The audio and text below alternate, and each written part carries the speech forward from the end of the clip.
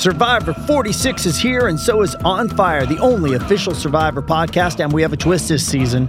The winner of Survivor 45, Dee Valladares, will be joining us every week. We're going behind the scenes of the biggest moments, the how and the why things happen, and the strategy and analysis you can only get from someone like me, a Survivor winner. Listen to On Fire, the official Survivor podcast, wherever you get your podcasts.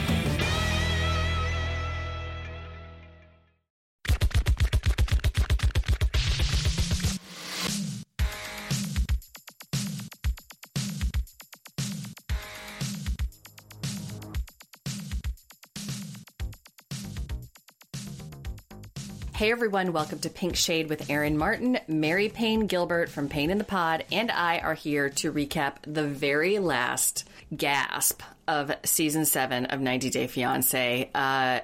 The tell-all was underwhelming, but we're here to recap it all, parts 1 and 2, as we head into the next iteration of 90 Day, which will be before the 90 days, and that is starting on Sunday, February 23rd. Hey, Mary Payne. Hey, how are you?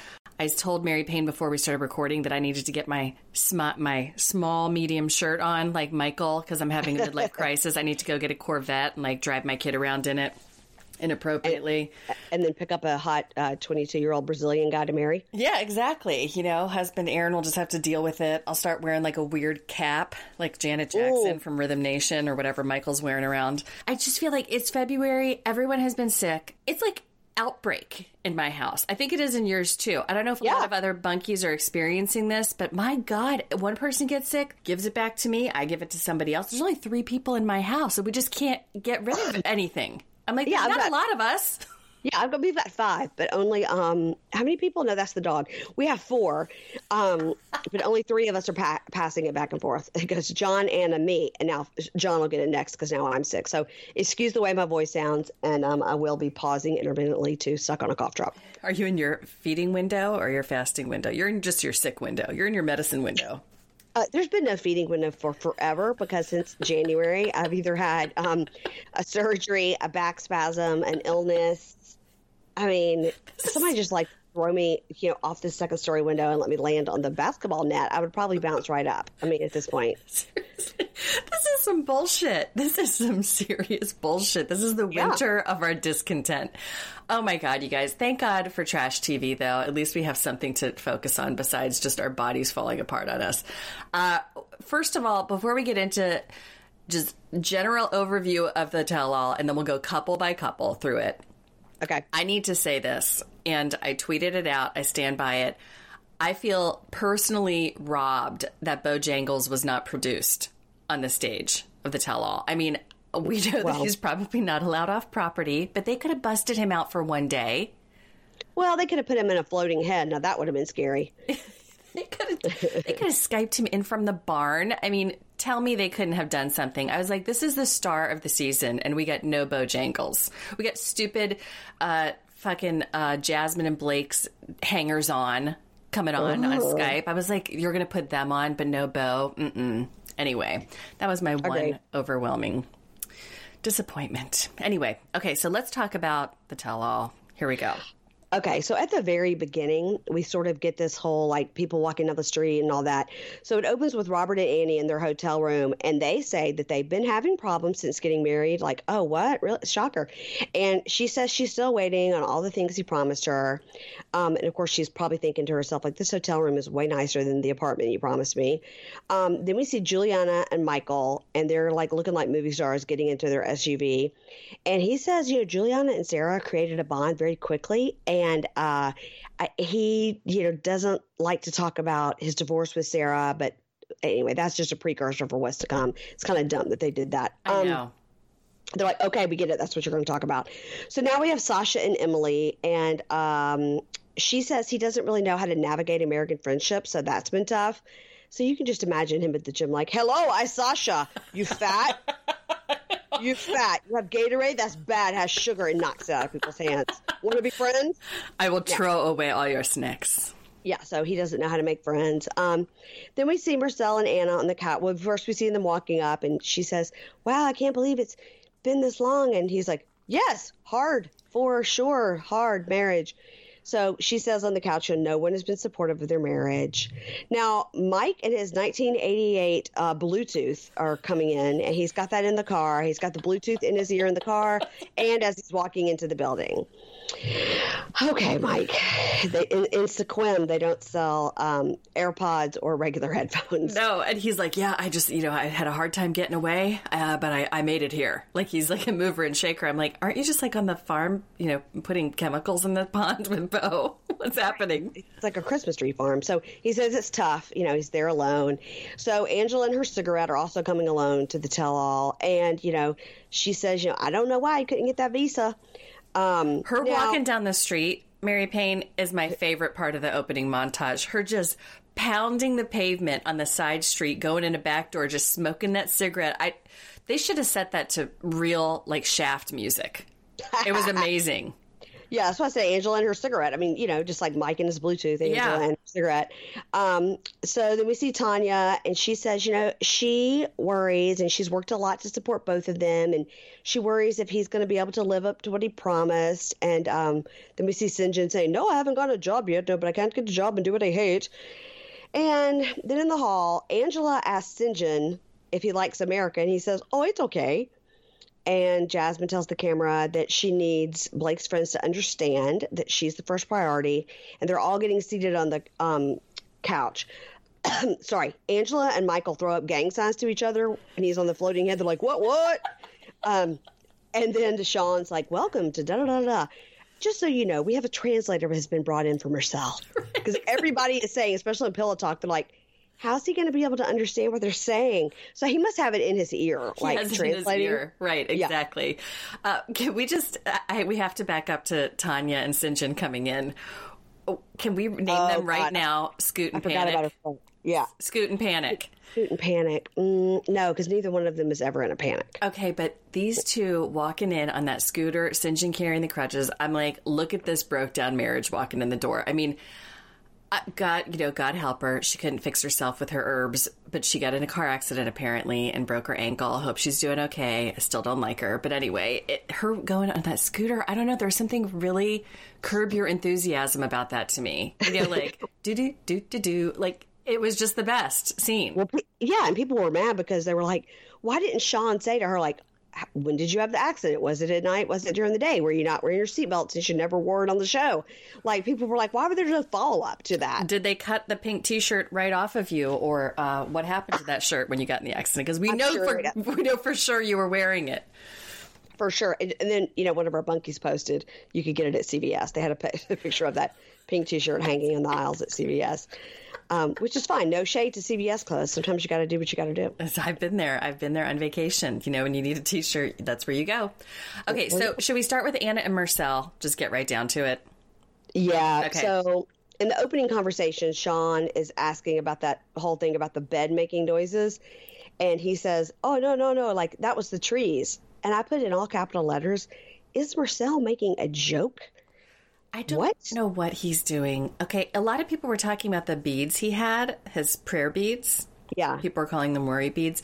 And if you've probably seen people carrying these before or rubbing them. It's kind of like, what are there, 100? Like a rosary. Yeah, they're a 99 plus 1, and they represent the 99 names of God. I think in Muslim culture, this is my understanding.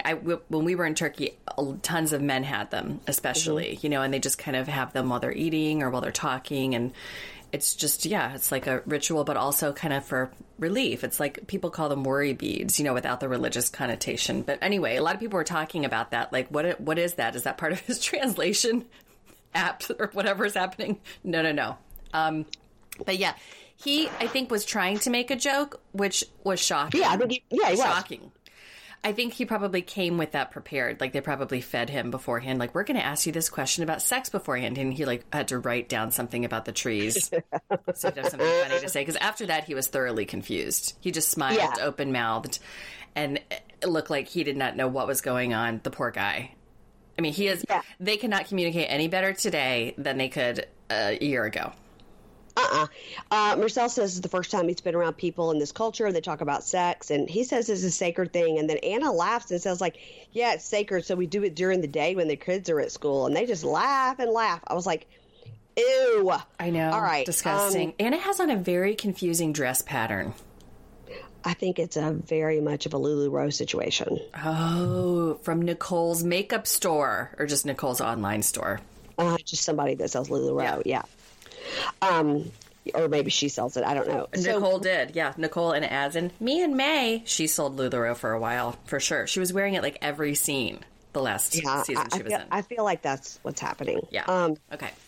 So we talk about the bachelorette party, and Sean asked him if he was surprised at what she said at the bachelorette party. And he says, no, it's American culture. And Sean asked, how can you fall in love when you don't speak the same language? And she goes, well, it's not as bad as it seems on TV. And he could talk with the boys and have a basic conversation. And she goes, show them what you can say. And he goes, where are you from? How are you? Poor Marcel. Don't put him on the spot like that. And here's the deal. I couldn't speak his language either, but I would sure as hell not want people asking me to speak it on a tell-all when I knew nothing. Right. They definitely planned that. So they show the clips of all the kids, and Sean asked, why hasn't Joey warmed up? And Anna says, look, Joey's a teenager and he doesn't say how he feels. And Gino is very sensitive about the fact that the kids were a secret. And Joey gets upset when Leo calls Marcel Baba, which is Turkish word for father. And then Sinjin and Robert, by the way, was the hero of this reunion. They both say Joey was the man of the house and the boys are protective of their mother. And Anna's like, oh yeah, Marcel has to prove himself. And Sean's like, many people wondered how you could even get into a relationship with this man who won't acknowledge your family and your children. And I was like, right. Yeah. Exactly. And, yeah. I thought Sean did a pretty good job. Again, people kind of shade her and other hosts that have been on these things. We have to understand they do not control the questions. They don't. No. They control the follow-up, though. And I think that's where people want to see a little bit more. I thought she did pretty well at the follow-up on this one. I do too. Yeah. So we see all the clips of the crying, and he says, Take a knee. I was here. Oh, take a knee. Take a knee. Lots of taking a knee and whacking the purse around. And he says, I was here alone. I had no one to talk to or tell me what to do, and I didn't speak English. So that's his reasoning for fleeing the country. And Sinjin's like, but if you had to do it all again, would you go ahead and tell them? And he says, yes. They all want to know how he was allowed to leave and come back.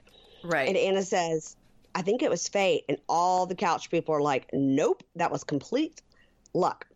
Yeah. And Sean says, are there any more secrets, Anna? Are there any more secrets? And I put 3 humans is not quite a secret. And Anna says, well, Marcel wants a baby and I'm not able to carry it anymore. Whatever she's had, she's done. Mm-hmm. And so they'd have to get a surrogate. But in Turkey, a surrogate is illegal. So the parents would never have to know that she wasn't pregnant. Yeah, they're just going to say it on here. I mean, these people are ridiculous. I have a question about Marcel and the translator app, or whatever. Not the app, the actual person who's translating in his ear. When he's answering questions in Turkish and we're seeing, the English translation on our screens, how are the people on the stage or Sean understanding him? Do you think the person is standing on the side just saying the answers? Think how long this took. Good God. No, because I feel like he was just speaking and people were responding. And I'm like, he just said that in Turkish. How did you understand what he said? Does everybody have something in their ear? We're seeing it printed for us in English. Oh. I was confused about the logistics of this. I don't know. Anyway.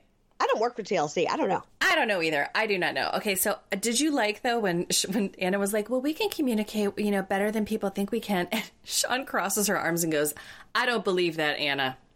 I was like, good for you.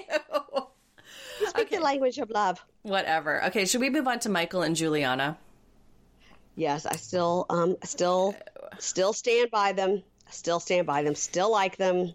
I am okay with them. They are not nearly as creepy as they look to be at the very beginning of the season. Michael still drives me crazy with his medium shirts. I mean, he had a little. It was not as ill-fitting as in his confessionals, what he wore to the tell-all. He looked nice. Juliana, of course, looks beautiful.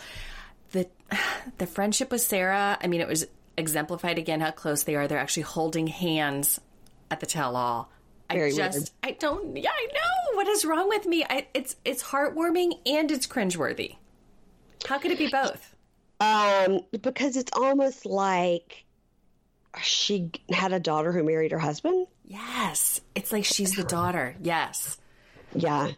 Okay. So Juliana says it is hard.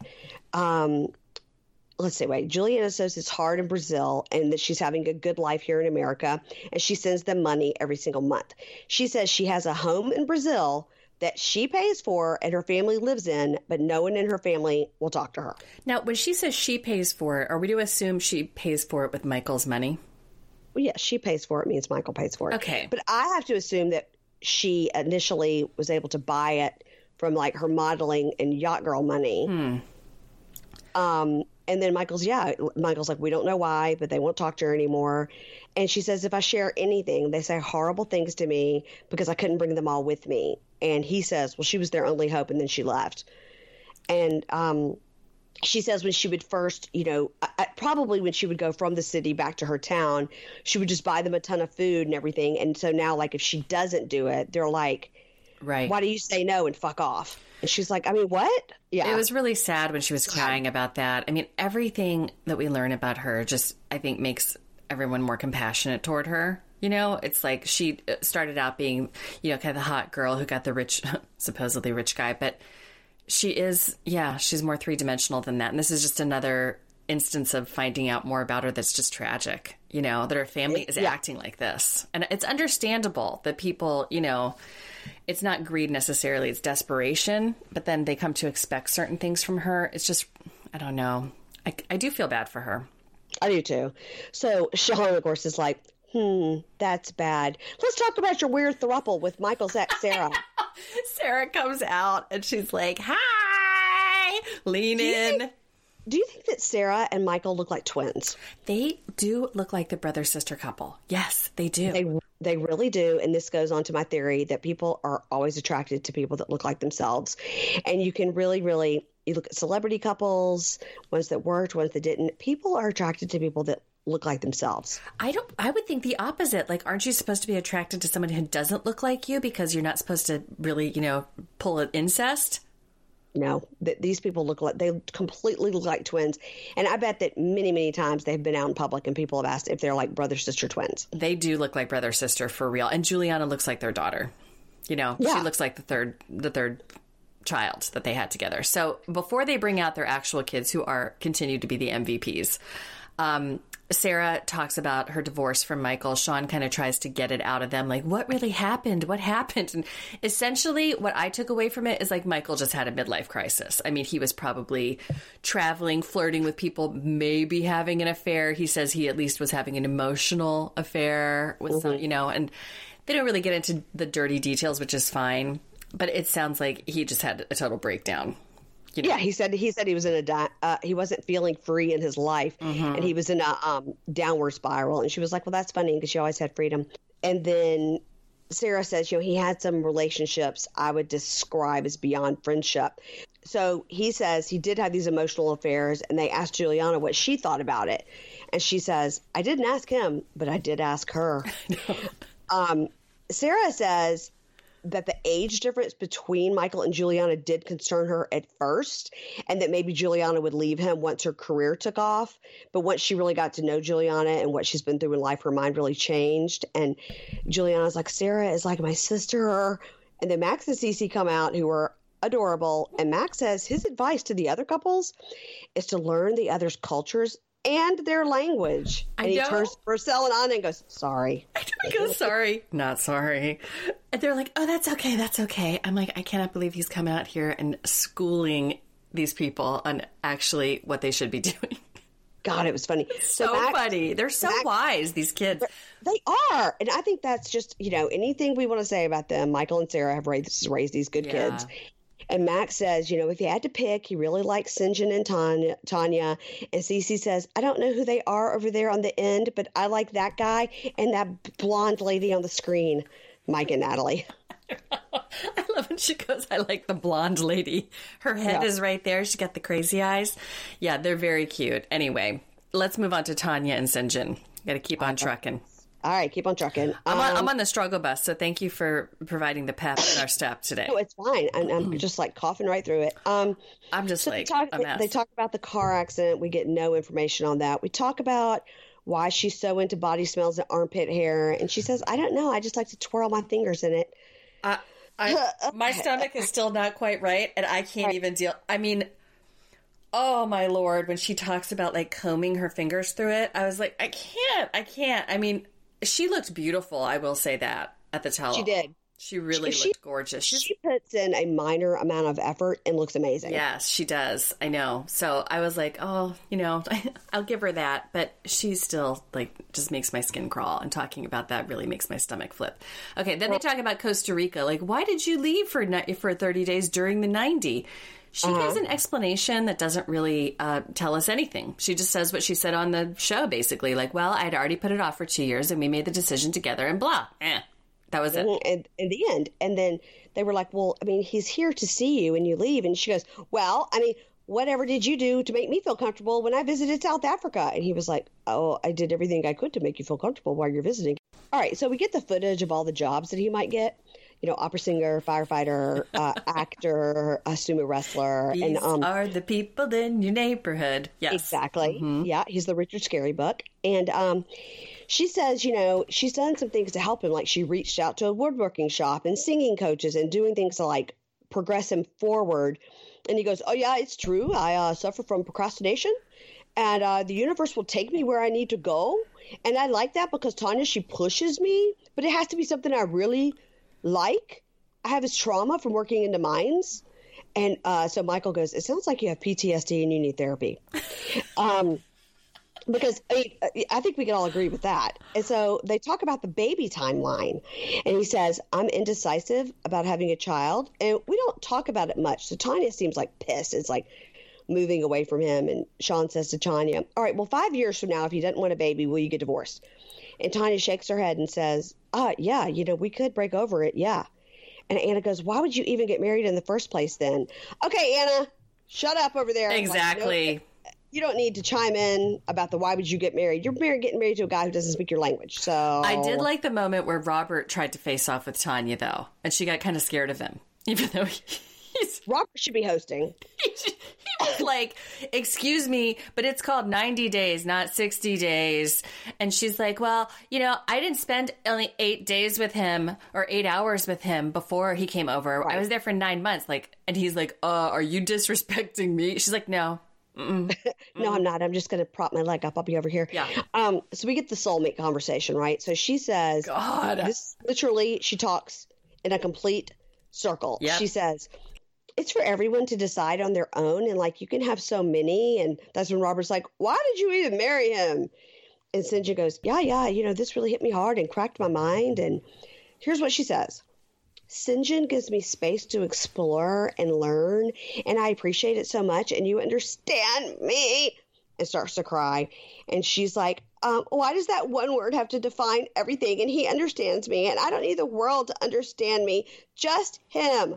Sasha chimes in. Calm down, Tanya. My opinion is that you have a relationship in the past. You don't tell us. It hurts me, and I don't want to know if Emily has a soulmate somewhere else. It's like, can we go back to the fact that you just told this stranger to calm down? Can we also go back to the fact that didn't Sinjin sing opera before this happened? Do we just gloss over that? He busted out in a full whoa. So Sean asked Sasha, well, Sasha, do you think your first wife was your soulmate? And he goes, I don't know. 10 years ago, I didn't know. We're all learning and growing. Angela, yeah.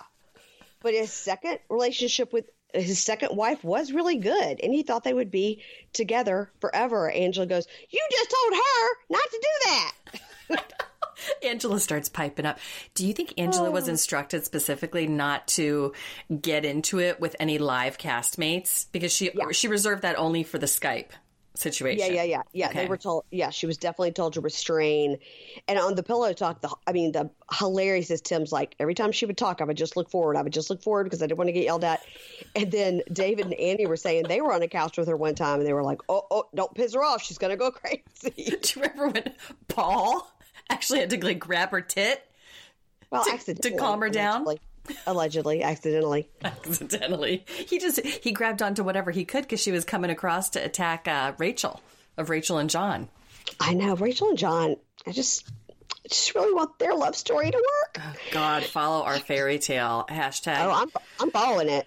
Ginger Ninja, Tanya, whatever, soulmate gate, so stupid. They pipe up a lot more throughout the other couples sessions, so we'll talk about them some more. But basically, that's it in a nutshell for them. They're just as weird as each other. We came to kind of realize that throughout the season, right?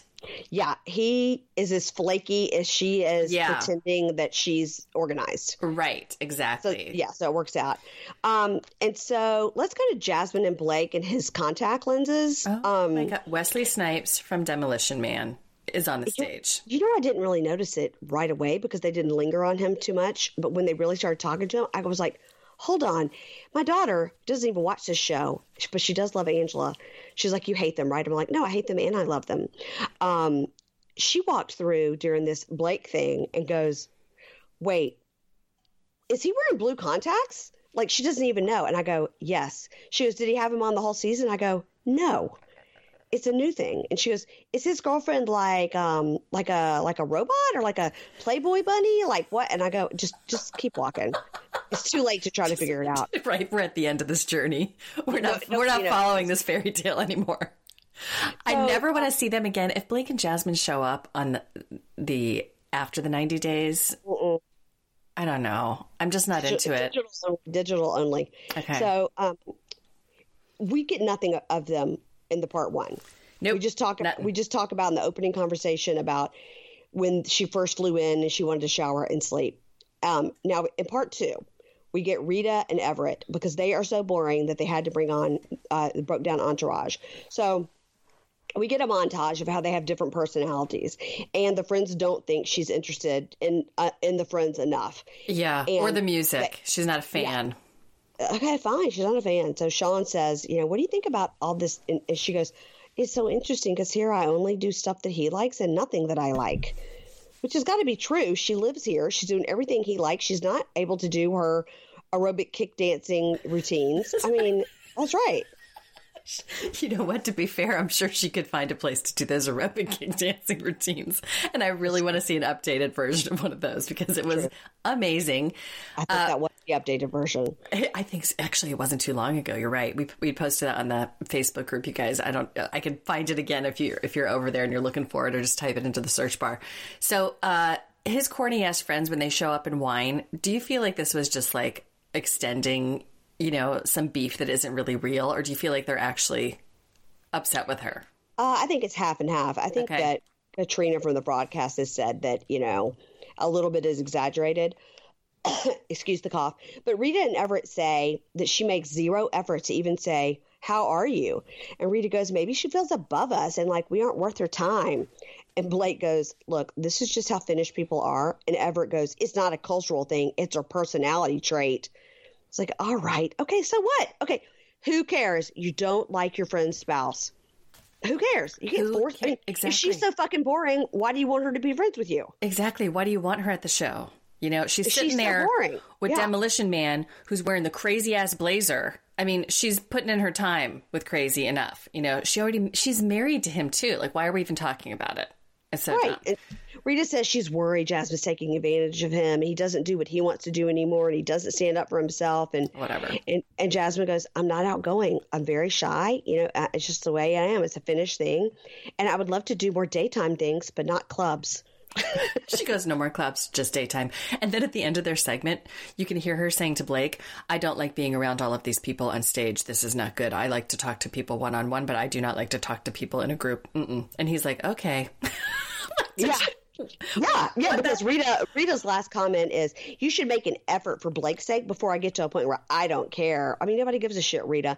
And then once the cameras go off and they're like walking off, that's when she looks at Blake and goes, I can't really talk in this situation. This is the worst for me. Like, I like to talk one-on-one close. I don't want to talk in a group. I like to talk in your face. I like to talk in your face. Yeah, this is just the most boring couple in the world, and they're done. We're done with them. Okay. Robert and Annie, let's get into that. We get the Goodwill flashback, and Robert talks about that it was just a test. And we know that this was all set up just to be on camera. And so whatever. They also talk disgustingly about all the places they can have sex. This is at the beginning of the show, I think, even before they get into their segment alone, because they're still sharing a bed with Bryson. They're like, well, we have the couch, we have the shower, we have the floor. We good. Yes. And then he says the thing about the using clothing store. And Sean says, now, Robert, why did you sign that new lease? And he says, I didn't know when she was coming, which I think is actually true, because it seems like all these people get sprung on them. They have like 2 weeks. And he says, and the preschool's right across the street, and so I wasn't going to move. And she goes, that neighborhood has a lot of 2-bedroom apartments. And he says, again, about he tested her out at the Goodwill. And she again says, okay, but you told me when I came here, don't bring any clothes. And she said, I did for a while live with a man who had money and servants. And this rich man wanted to marry me, but I was drinking all day. I had no connection to him. Yeah. And so I thought that was a really interesting thing we didn't know about her. No, I know. She's never talked about that before. Yeah. And so Robert says, look, I pay for my other kids. I pay for Bryson. I pay for the apartment, and I have 2 cars. So I'm like, I guess he gives her a car and his other cars for Uber. We talk quickly about the Facebook pictures with old women, and he says she has a past also. But he says she says in those photos he's kissing the other women. So St. John was like, oh, that would bother me too. Robert says he doesn't care, and he's happy to delete the photos, but he won't delete them if his kid's in the pictures. And Robert says, stop snooping or you find what you're looking for. Stop snooping. Stop snooping in the 1-bedroom apartment. What else does she have to do? He's driving the Uber all day. What else is she going to do? I know, right? The dumbest part of their whole segment was how the porn grandparents came back on. I was like, please stop trotting them out, trying to make them happen. Diamond Fox has some new Botox, and her eyebrows are so close to her forehead, and something is not right. And porn granddad got a fresh dye job on his Amish beard. His Amish beard is almost to the floor, and it is like dripping with black shoe polish. Oh my God, you're totally right. I'm flashing back to what they look like. You're right. It was kind of like they showed up, and I thought, I know they've always looked really whack, but they look extra whack right now. I just thought it was me because I hadn't seen them in a while. No. They it's did get some not, fresh stuff going on. Yeah. Yeah, they got all freshened up for this to sit like on their couch and hit their own iPhone to turn the camera off. So, she says, Annie says all the birth control questions. Are you okay? I'm not okay. Mary Payne, I just have to say, God bless you again for carrying us today. I'm such a mess. All I'm doing is just being like, oh yeah, what about that? You guys, I've never struggled like this until this February, and I'll stop talking about my ailments. But my God, something's wrong. And if you don't hear from me in a couple weeks and there's no podcast, somebody send help. But we will get through this, and I'll just maybe laugh at what you say. Okay, that sounds good. Okay. So she says all the birth control questions hurt her feelings because maybe she does want to have children, and she's like, 33, and maybe she, so then there's the hint of maybe, Annie is having fertility struggles or something. I thought she more than hinted at that. I thought she said, like, I have reproductive issues. Basically. I'm just like, wow, there's more to Annie than we got to see. I would love to have seen this instead of these stupid porn grand and granddad. So porn granddad's like, well, we worry about this because he's a fertile myrtle. Oh, and porn granny says, because if you have more kids, that could take away from Bryson. And he says, she doesn't ask me about Bryson. She only asks about me. And Robert says, that's not your place. And you're not my mom. And, now they have a huge fight. And they used to see him once a month, but now they're threatening me. And my son is not going to your crib. And porn granddad gets up and hits the camera. It just went to a 10 real fast. Yeah, it did. And they just shut the cameras down, basically. And then afterwards, we learned from Robert that they had a falling out because there was some kind of house fire or apartment building fire, and Robert and Bryson had nowhere to stay, and she literally wouldn't let them stay with her. Yeah, he says, this goes deep and it's dark, and I was homeless for 2 months, and my friends took me in, and Stephanie would not help me out. You know what? We don't know anything about the daughter, right? Some people are saying she's in prison. Did somebody look that up? Did Katrina from the Fraudcast? I think she's not currently in prison, but I believe she's in and out of prison and rehab with a drug problem. So she's going through some stuff. But the fact that these porn granny and grandpa, they want to act like they're so involved. It sounds like they're not really at all. I mean, they want to be on TV. We get it. We got it. They want to be on TV. Yeah. They want us to go look up Diamond Fox with 2 X's. Oh my God. Her eyebrows. You are so right on that. All right. Should we? Okay. How about Emily and Sasha? I really felt for Emily. I did too. She is going through some postpartum depression, it seems. I mean, I don't know. I'm not a doctor, but it just seemed like, man, she's struggling, you know? She is. And he is not helpful. So we get to see his ex, Masha, a.k.a. the Russian Carol Radziwill. Yes. And she says, you know, America is the next step forward for Sasha, and Emily's just the excuse. Robert's like, she's a hater. I'm like, Robert chiming in. He's the hype man for every single segment. He was really good. He really has been paying attention to all the episodes. And so Sasha says, Masha obviously doesn't remember the details of our marriage. So then Sean's asking about the timeline. And he says he met his second wife after he and Masha had broken up. But he did meet Emily when he was still married to his second wife, because Emily was a client at the gym, but he never had a romantic relationship with her until they got separated. She heard he had gotten separated, so she approached him. And so he says he made some mistakes in his life, wasn't a great father to the oldest son, Daniel. Now, Emily, when he says this, she fully has her back turned to him. Yeah, she's like, her body language is all like, I can't. And also his whole statement of like, she's just a client, that's going to come in handy in the future too. You know, he'll be using that again. Right. Exactly. Yeah. So what's another client? So we get Betsy on the floating head, which is so funny, Rachel Dratch. And Sean says, what do you think about like when he fat shames Emily? And Betsy says, he really confuses weight and health. And she says, Sasha, you are not a nutrition professional. You can show her how to lift the weights. But where did you get your degree from in nutrition? Google? He doesn't even understand. He's like, oh. He's like, what? If I go to the Google. So Emily is saying, you know, I just really want to look like I looked before the pregnancy, and it does affect my self-esteem, which affects my mood and our relationship. And I'm working, and then the baby doesn't sleep, you know. I think so many of us can relate to what she was saying. Everybody can. And Tanya's leaning over going, you are beautiful. You are beautiful. And Betsy's like, your body changes. It's okay. And she was like, I just don't sleep very much. And Sasha goes, I am trying to help her. And then yeah, right. Blake says, Jasmine doesn't like it when I eat junk food either. And, you know, that's how it starts. I know. And then Sasha, the evil dude that he was at the tell-all, talks about your body will tell you what to eat, and then you'll get what you deserve. He says, oh, yeah, I could just tell you, you look beautiful. Go ahead and eat your junk food. And Betsy goes, diets don't work. And if you restrict it, it's going to lead to binging later on. And Tanya touches St. John and goes, he's gained weight, and I love him. I think you should just feel comfortable in the skin you're in. I love you, Big Papa. And he's like, yeah, look at me. I've got a belly. It's, Ginger Ninja. There's no problem. So Sean asks Betsy, do you think he'll leave Emily? And Betsy says, well, right now he's dependent on us for everything, and we'll see how he's going to be once he gets a green card. I know. And Emily goes, well, we lived just fine for 3 years in Moscow, and he didn't leave me, and there were many beautiful women there. And he goes, and rich. Yeah. Betsy goes, I just want her to be happy and get back to being herself. So I think that Emily, in addition to probably having some postpartum and then like moving across the world and having a new baby, working full time, supporting this asshole, then he's got her at home saying, I'm not going to say you look beautiful, eat your junk food. I will say you look fine and eat your kale.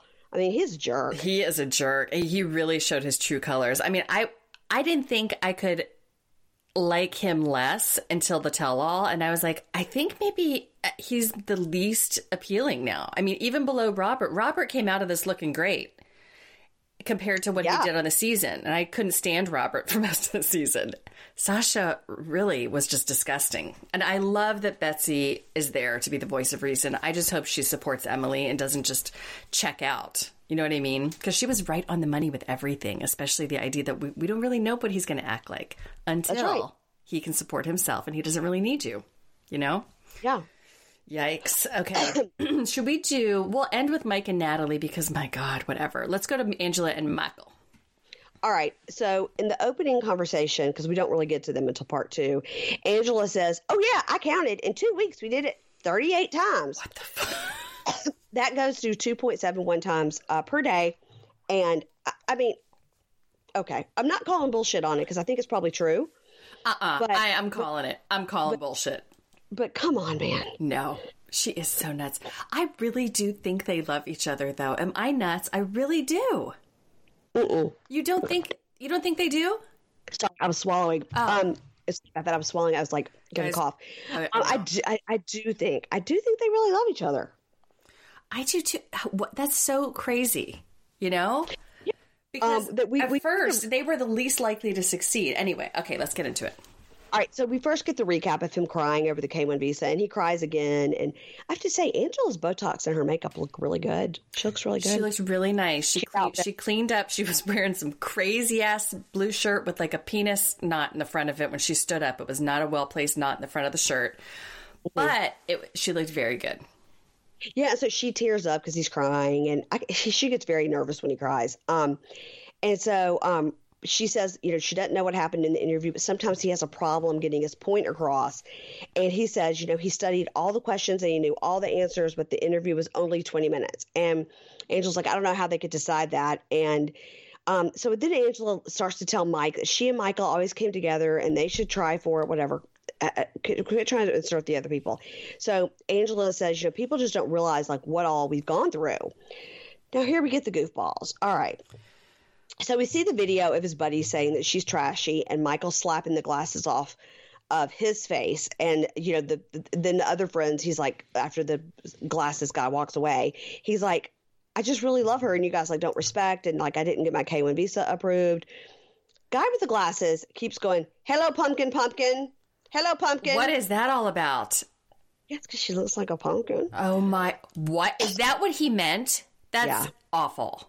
I think that's what he meant. So Angela says, all right, are you ready? Because I'm going to have to really take a breath for this one. I'm going to take a sip because I've got it all written down. All right, here she goes.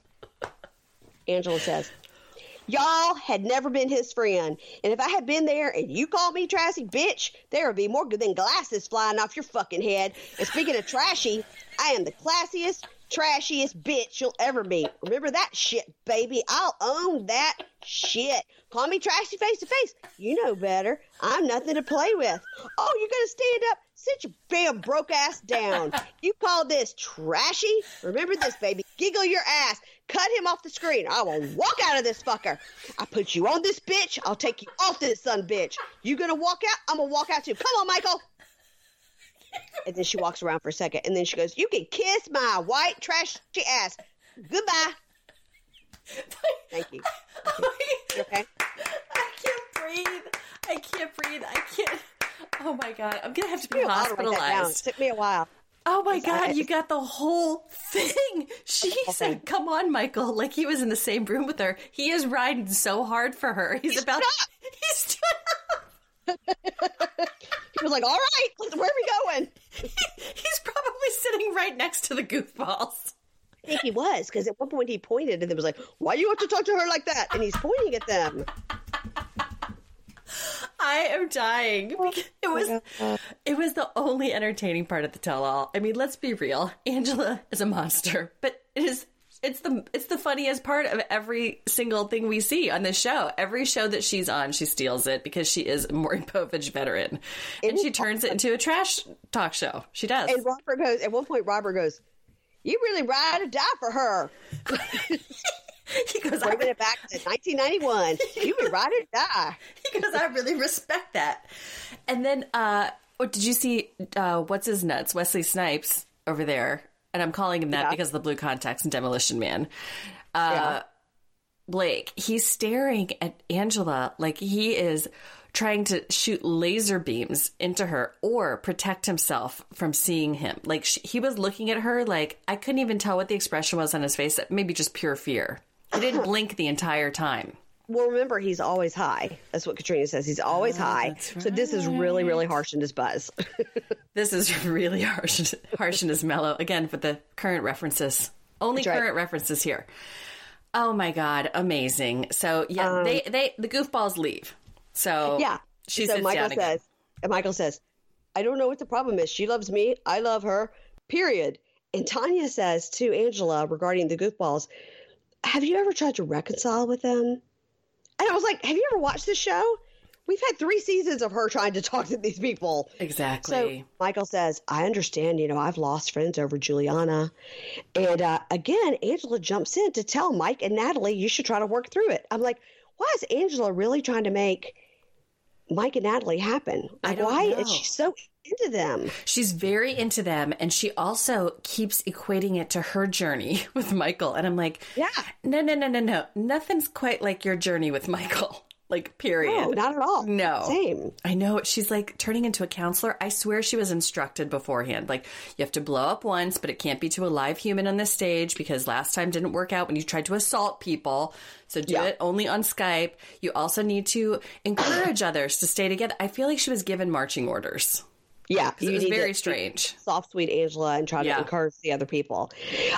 So Mike and Natalie, God. in that opening conversation, he says, he had a really hard time getting there to New York. It's all work related. And also he and Natalie are working hard on their differences. And first thing she says that she now says 4,000 times, I don't know. I don't know what to say. And then she goes, I'll say no more. I'll say no more. She kept saying that over and over. And I'm like, you're literally on a tell-all. You're on a show called A Tell-All. Survivor 46 is here, and so is On Fire, the only official Survivor podcast, and we have a twist this season. The winner of Survivor 45, Dee Valladares, will be joining us every week. We're going behind the scenes of the biggest moments, the how and the why things happen, and the strategy and analysis you can only get from someone like me, a Survivor winner. Listen to On Fire, the official Survivor podcast, wherever you get your podcasts. Right. Speak. And so during the conversation about soulmates, Sean says, Mike, is Natalie your soulmate? And he goes, yeah, I do feel like we met in another life. And Natalie says, if I say he's my soulmate, it's a lie. So Mike says, look, I'm struggling with this. I've got a ton of stuff on my mind. And then here comes Angela. You may just have to push through it if you believe in it. And even in the end, if she says don't call, just call.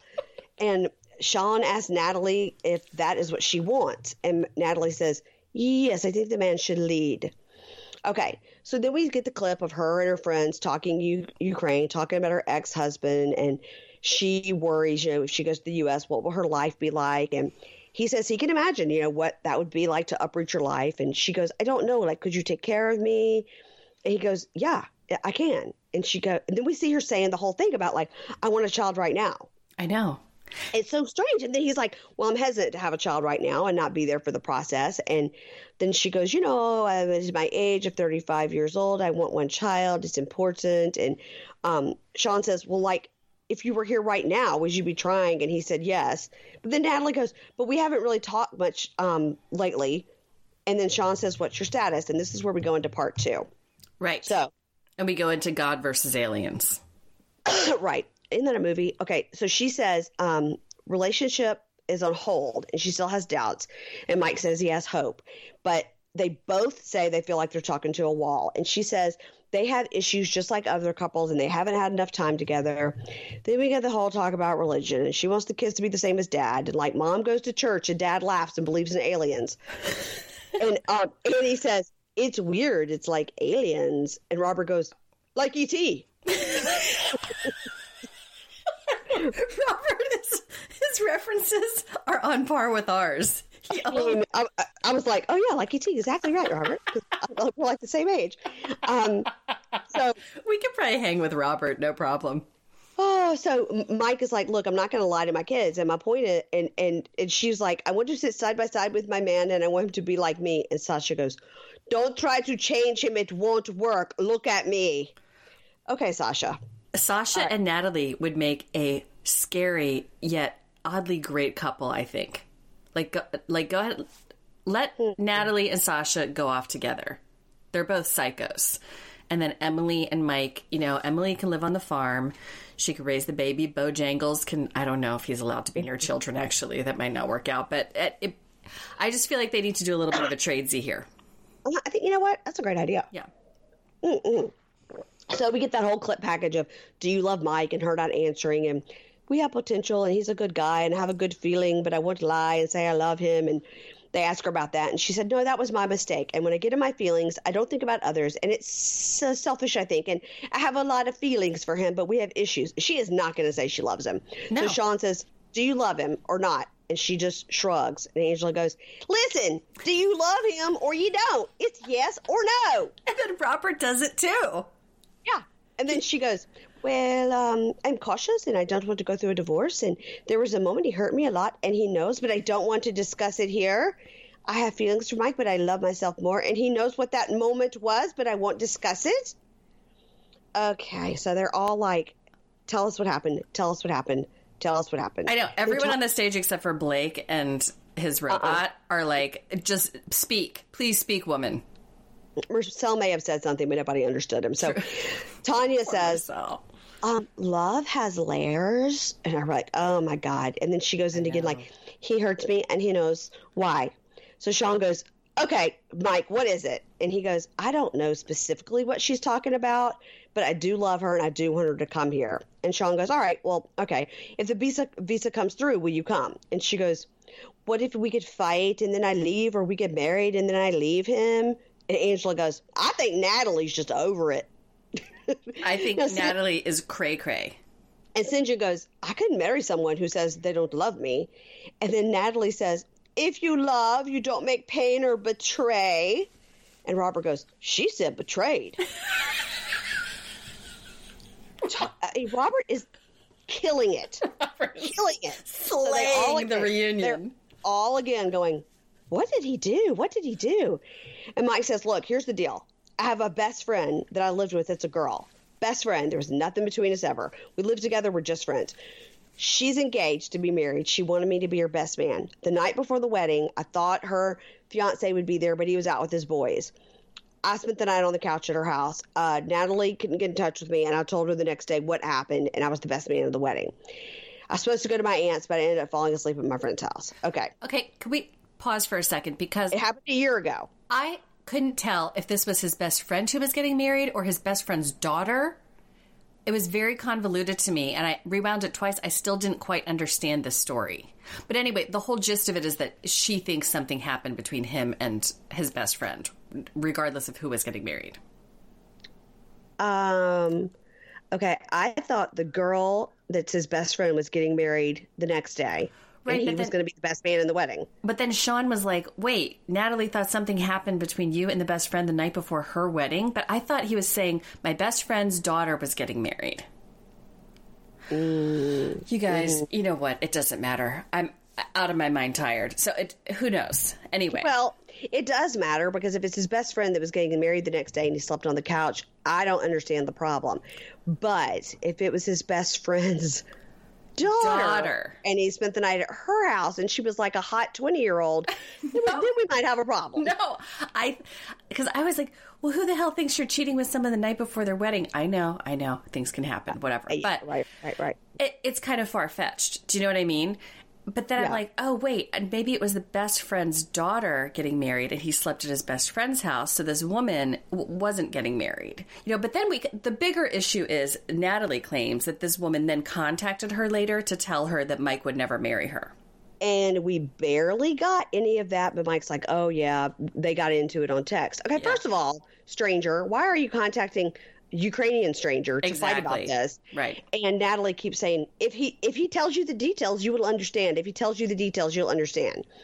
And Sean says, okay, if this didn't happen, would you love him? And she goes, yes, I would love him to death. And that's why I push him to a religion. I can't be with a man who does things like he did, and you don't know the whole story. You know what? I have a feeling. I have a feeling she's getting some information from her friend who's married to his male best friend. Also, like if we go way back, deep dive on one of the very first few episodes where we met them, he met her through his friend who married a Ukrainian woman. Natalie is her friend.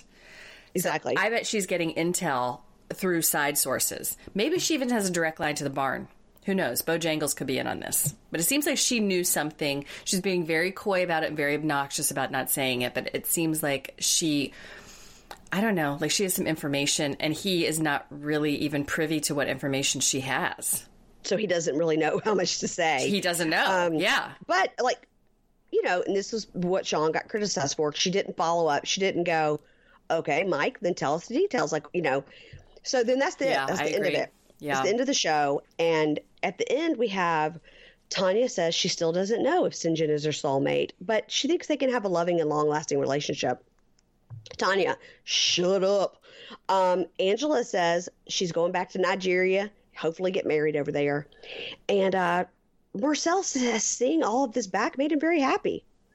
And then Anna separately goes, maybe Marcel seeing it back made him all feel stupid, but I want him to move forward. I was like, maybe he doesn't understand the difference between the word happy and stupid. Maybe he doesn't, and that's okay. We're just going to hopefully never see him again. And you know what? They can ride off into the sunset. I hope he's good to those boys. That's all I hope. I want those kids to be okay. Robert says he never got an apology from Diamond Fox, porn grandma. And Annie goes, no, she's fake as hell. And he says, nope, didn't get an apology from her. Let the doorknob hit you where the good Lord split you. Which, by the way, is something my dad says. I love it. Oh, boop, boop, boop, boop, boop, boop, boop, boop, boop, boop, boop. Breaking news, frauded by TLC on Instagram. Congratulations, Robert and Annie. A source inside production tells me that Annie is pregnant. Oh, well, I'm happy for them. I'm happy for them, too. Blake says, back to the ending, Blake says his friends do mean a lot to him, but they're not everything. Emily says she hopes to have a relationship with the other baby mamas like Michael and Sarah have. Okay, it's not going to happen. And no. Mike says it's hard to explain how to be about Natalie when she's not there. And Natalie says, oh, yes, I maybe give him a second chance. And Angela, at the very end, has chased poor Mike down in the hall and goes, I just want to tell you something. You need to go to her and have a feeling about y'all. I'm psychic. Like I'm a crazy psychic? Like I'm a crazy psychic. And I have a feeling, and I think you need to go to her. And meanwhile, he is trying to escape. He's like, He and his Bluetooth are just walking away. He's like, I'm getting a call from the aliens. I'm going to go off planet. Tap, tap. I got a call. Got to go. He's got to go off planet, guys. Oh, my God. And that's the end of that 2 hour. And then what do we have next? We have Before the 90 Days coming up. Yeah, we have Before the 90 Days coming up. The first hour of it is already out on the TLC Go app, or it's on demand. You can watch it. I started watching it last night. We'll be covering it. I got to tell you guys, and again, we'll say more about this later, but I have been so sick. Mary Payne has been sick too. And for real, we're going to cover what we can. I'm going to cover what I can, but I'm going to be pulling back on the amount of podcasts I'm doing per week and what I'm covering because it's just simply too much. And for some reason, February has just hit us really hard and I need a little bit of a break. So we'll see what comes next week. This week, there was no Married at First Sight recap. I'm hoping to be back with Kirsty next week to do that. And we'll hope to get a recap up for 90 Day too. But like I said, I will keep you posted. You know, that's kind of where I'm at right now, just to be honest. Yeah, we are struggle bus, party of two, first class seats. I don't want to compromise my health anymore, and it's not because the podcasting. It's not that has done it. It's just the amount that I've put on myself. So I'm just saying this out there to the listeners. So if you don't see a podcast pop up on the right day, or it looks like I've skipped a week, that's how it's going to be for these next couple weeks, and I will let you know what's coming when I know, and I'll definitely still keep my Patreons going. The one with Mary Payne, Hey Bunky, of course, on Patreon. We'll get our recap up there this week, and then every week as we go, we'll make sure to do that for you guys, and I usually average about 3 on my Pink Shade Patreon, and I've got some booked out for that too, but I need to take a little bit of a step back before I actually die. So you're doing all the work, so much work. Yeah, so much work. I'm gonna write it in my Ziad notebook. All right, so Mary Payne, tell us what's coming up on Payne in the Pod, and then we'll cut out of here. Okay, so last week I got to talk with Nikki Boyer of Dying for Sex, which was amazing. And this week I have Jamie Rice of the podcast Murder-ish. And she's really, Murder-ish is a great true crime podcast. She covers a story. I think she comes out every other week. But if you ever want to go back and listen to her first episode, I think it might be first and second, but I think it's her first episode. She was on a murder trial that lasted like 2.5 weeks, which is fascinating. Oh, wow. So she tells me about that on Pain in the Pod. But if you ever want to go back and listen to that, it's really, really interesting to hear, her actually being in the jury room and hearing all the evidence and, what would make you kind of question, like, oh, should we do first degree murder or should we do manslaughter when this guy just like killed his wife in cold blood, and it's pretty fascinating. But she's really neat and fun, and I love talking to her, and she was like a, an easy person to talk to. That's great. It's not always that way on podcasts, but she was super, super easy and fun to talk to. And she was like, I might just come over to your house. I was like, I think you live in LA, but all right. I know. That's amazing. I really liked Dying for Sex. I subscribed. I listened to the first few episodes. Yeah, amazing. Mm-hmm. Yeah. Amazing. Really not at all about like sex, really. It is. It is down and dirty, but it is so much about their relationship, and about the idea of like what makes you feel alive and when you're facing death. And it's very deep. Yeah. I'm loving it. Totally, me too. Yeah. Okay. You guys follow Mary Payne at Pain in the Pod on social media. You can follow me at Erin Leah Martin. Like I said, I'll keep you updated. Instagram, Twitter, those are my handles, or just join the Pink Shade with Erin Martin Facebook group page. I keep you updated there as to what's going on as well. Thank you for hanging in there today. Thank you, Mary Payne, for just, being Jesus, footprints in the sand, and carrying me through this. We'll get back at you at Hey Bunky this week. Thank you to everyone who's supporting us over there. The Porter One, no sponsorships right now. So Patreon, you guys are keeping us afloat, and I appreciate you immensely. Thank you guys so much. Thank you for leaving a rating and review if you're a subscriber and you haven't done that yet. We really appreciate that. And if you're here and you're liking it, letting us know by doing that really helps spread the word. We love you. Okay. Bye, Mary Payne. Bye-bye.